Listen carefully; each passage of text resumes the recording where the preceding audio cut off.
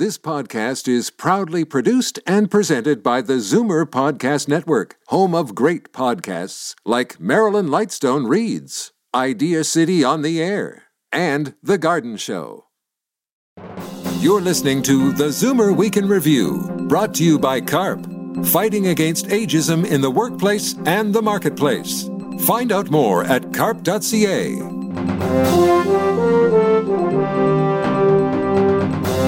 Good afternoon and welcome to the Zoomer Week in Review, all things Zoomer worldwide. I'm Libby Znaimer.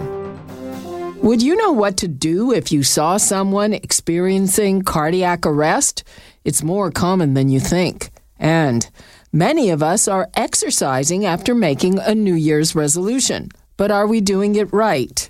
But first, here are your Zoomer headlines from around the world.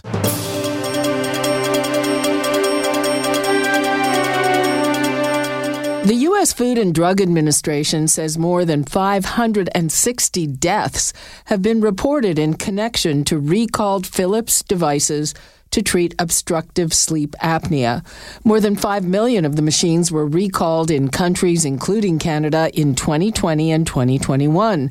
And the company reached an agreement with the FDA that could cost $400 million. There have been a number of class action suits filed in Canada and other countries after it was discovered that users could inhale tiny particles of foam while they slept.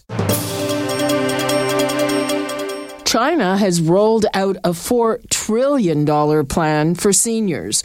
The so-called Silver Economy Plan caters to a rapidly aging population by involving the state and the private sector and will offer services ranging from meal delivery to nursing homes and entertainment options. Smart devices and virtual reality are expected to fill labor shortages and improve the quality of elder care. Those 60 and older will make up 30% of the country's population in a decade. Here's the latest fallout from Roger Waters' increasingly virulent anti-Semitic and anti-Israel comments. The German-based music company BMG is parting ways with the 80-year-old Pink Floyd co-founder for the rhetoric, which has also infuriated his bandmates. BMG was scheduled to release a newly recorded version of Pink Floyd's 1973 album Dark Side of the Moon last year, but it scrapped the release. The rocker defends his actions, including wearing a Nazi costume on stage in Berlin last year.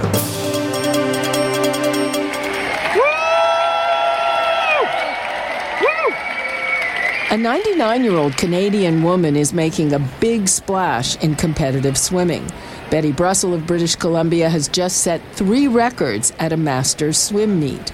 Already a multiple world record holder in swimming, she expects to continue competing while she remains in good health. Betty wears a hearing aid and had a pacemaker since a heart attack 25 years ago, but she still drives herself to swim practice twice a week. Her inspiring story is being made into a documentary set to be released next year. Who would have thought that U.S. Treasury Secretary Janet Yellen is a skilled gamer?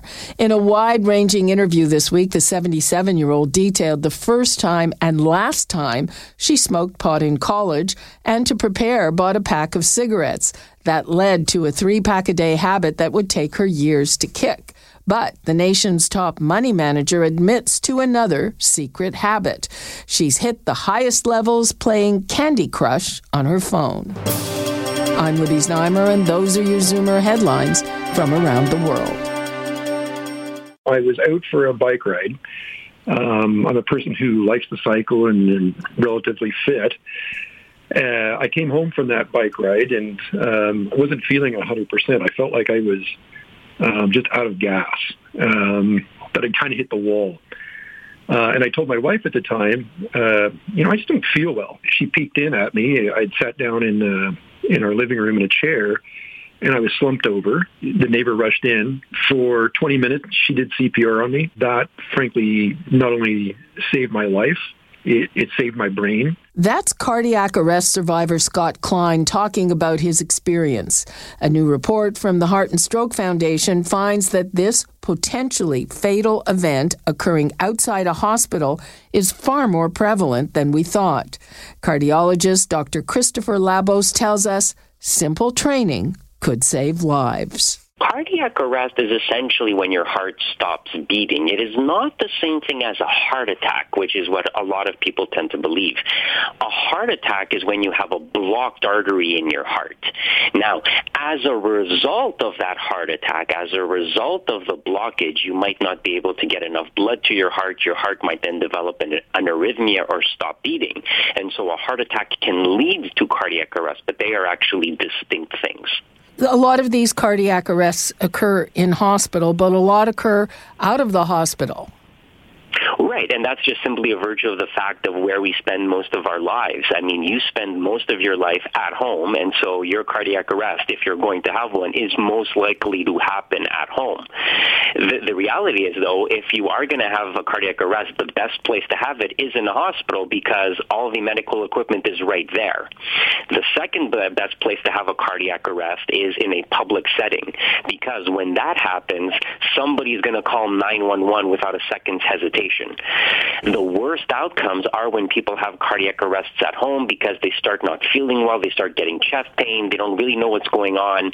They often delay calling for help, which is the main problem. There are a lot of people who try to wait out heart attack symptoms at home, and then that heart attack progresses, turns into a cardiac arrest, and that's when things get bad. So there are different types of cardiac arrests, and we've been talking, I've been talking mainly about heart attacks because that's the major factor that drives this, but of course it can happen for other reasons too.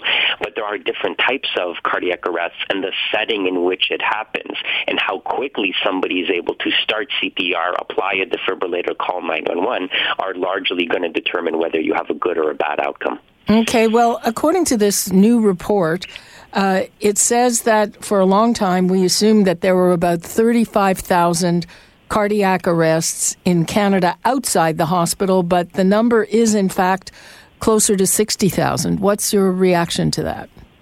I mean, I think that's about right, to be honest with you.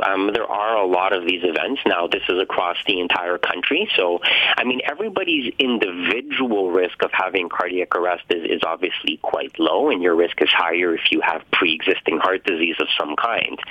But taken as a whole, that is still a major burden of disease on society. And the tragic part about out-of-hospital cardiac arrest is that we know that there's a lot that we can do to minimize its impact on people, and that's make sure we have defibrillators in public places and train people in basic CPR. If we could do better at those two things, we would probably save a lot of lives.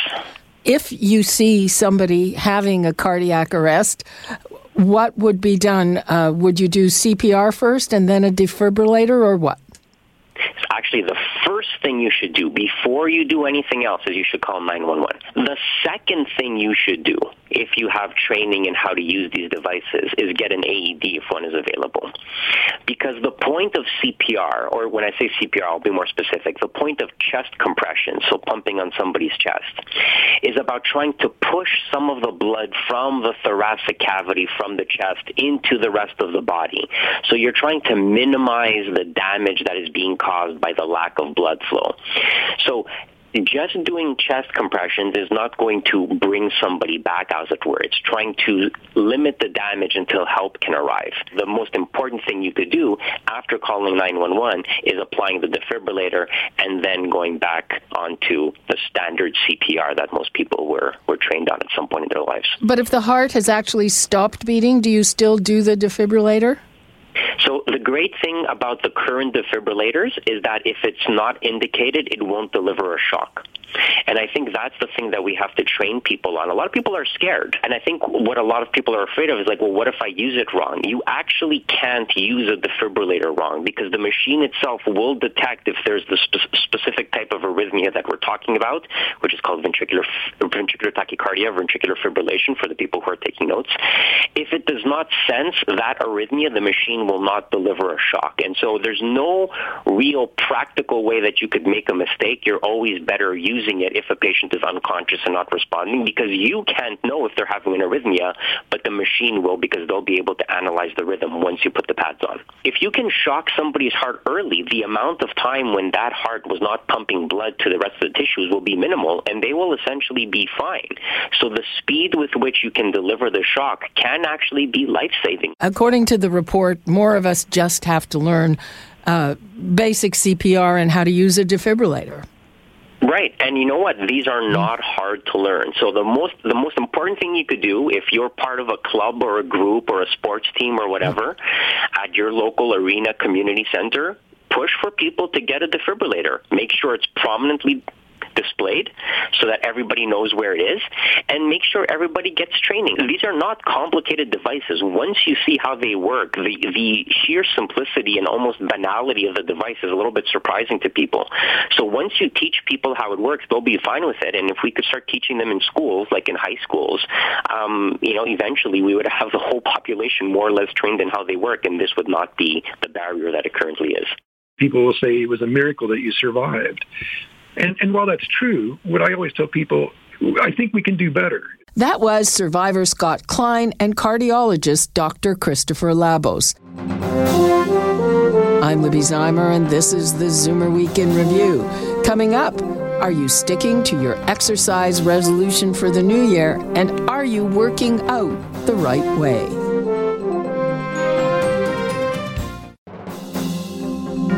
You're listening to the Zoomer Week in Review, brought to you by CARP, fighting against ageism in the workplace and the marketplace. Find out more at carp.ca. Are you still sticking to your New Year's exercise resolution? And are you working out the right way? Author and personal trainer Igor Klibanov specializes in training people over 50. And as the title of his bestseller says, stop exercising the way you are doing it now. What I see as from my clients, who I largely work with as a personal trainer, is that a lot of people over 50 are exercising incorrectly for their goals. So they'll overemphasize certain things and underemphasize other things. There is too much of a reliance on core strength and not enough of a reliance on lower body and upper body strength. And there's a lot of common mistakes being made that by simply changing a few things, they could spend the same amount of time exercising, but get better results out of it. What are some of the biggest issues you find with people as they age? Is it balance? Is it strength? Both of the above? The foundational fitness quality for everything is strength, loss of muscle mass, sarcopenia, and that leads to a bunch of other conditions. Sarcopenia can lead to osteopenia and eventually osteoporosis. It can lead to type 2 diabetes because you use your muscle mass to regulate your blood sugar. It can lead to hypertension because of other metabolic conditions. And so a loss of muscle mass will lead to other things like a loss of endurance and a loss of balance. And what can you do to regain muscle mass, for instance, not just for regular aging, but say after an illness? Well, the biggest way to regain muscle mass is strength training. And that doesn't necessarily mean weight. It could be a lot of other things. It could be resistance bands. It could be your own body weight, but progressive strength training. And I emphasize progressive because, again, you have to increase either the repetitions or the number of the sets or the amount of weight over time. Now, would you say is there a big problem with people who are older just getting into exercise or maintaining exercise? What would you say? No, it's never too late. We've had clients in their 90s that never strength trained before, and then they get stronger. It's never too late, and the real encouraging thing about being a beginner, it doesn't matter what your age is that progress comes fast. The more advanced you are, the harder and harder and harder you have to work for less and less and less progress. So again, it's very, very encouraging to be a beginner because progress comes fast. Now, you also have a fitness prescription for women with osteoporosis. That's correct. And so I would say it depends on A, where is their osteoporosis? Is it in the lumbar spine, the total hip, the femoral neck, or the wrist? And second, what is their T-score, which is the severity of their osteoporosis? And that would determine their starting point. So I can't say that everybody with osteoporosis should be doing this program. I'd say it largely depends on your T-scores. However, as a general rule, what women with osteoporosis should be doing from a strength training perspective, the goal is to be doing between 3 and 5 sets of 5 to 8 repetitions. And when it comes to osteoporosis, the tempo of the exercise is very important. The idea is to lift the weight as quickly as possible and lower it under control for maybe 3 or 4 seconds. But to do 5 to 8 repetitions of 3 to 5 sets. And that should be done between 2 and 3 days per week. The weight should be enough that at the end of the set, if they were to ask themselves, how many more could I have done? The answer should be, I probably could have only done 1 or 2 more. I can't say it should be X number of pounds or Y number of pounds because it varies person by person and muscle group by muscle group. Now, you also say that calcium for osteoporosis is a myth. Yeah, it's at best unnecessary, at worst harmful. What calcium does, and there is very wide universal agreement on this, at least in the literature, is it gives you the illusion of strong bones without actual strong bones. What it does is that it very slightly increases bone density, not to any great extent, but very, very slightly. However, what's the importance of bone density? Bone density tells you about what really matters, which is fracture risk. Bone density is just a test. You're not taking calcium to look good on a test. You're taking calcium to avoid fractures, and that it doesn't make a difference whatsoever. Whether somebody is taking calcium as a supplement or not makes no difference. Whether somebody has a high dietary calcium intake or not doesn't make a difference. So it just gives you the illusion of strong bones without actual strong bones. Why do a lot of doctors tell their patients that they should be at least eating a lot of calcium? Great question, because we know that in children, calcium leads to strong bones and teeth, but not in adults. We also know that calcium is a mineral in bones and teeth. However, it's not the only mineral, and it doesn't make 100% of bones and teeth. The test is called bone mineral density. In other words, it only measures the mineral content of bone. But bones are only about 41% minerals. That means there are 59% that's not minerals. And so what about the other 59%? Well, largely that's collagen. Collagen actually has a relationship to fracture risk. And by the way, that's the most important thing, not bone density.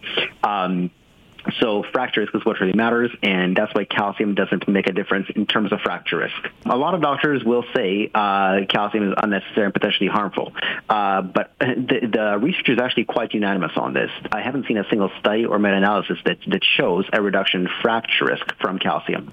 Now, you say, on the other hand, that eating a lot of protein is helpful. Yes. Why protein? Because, again, bones are 59% collagen. And what is collagen? Collagen is a protein. And so for that reason alone, that's going to help fracture risk. Again, that's what really matters, not just bone density.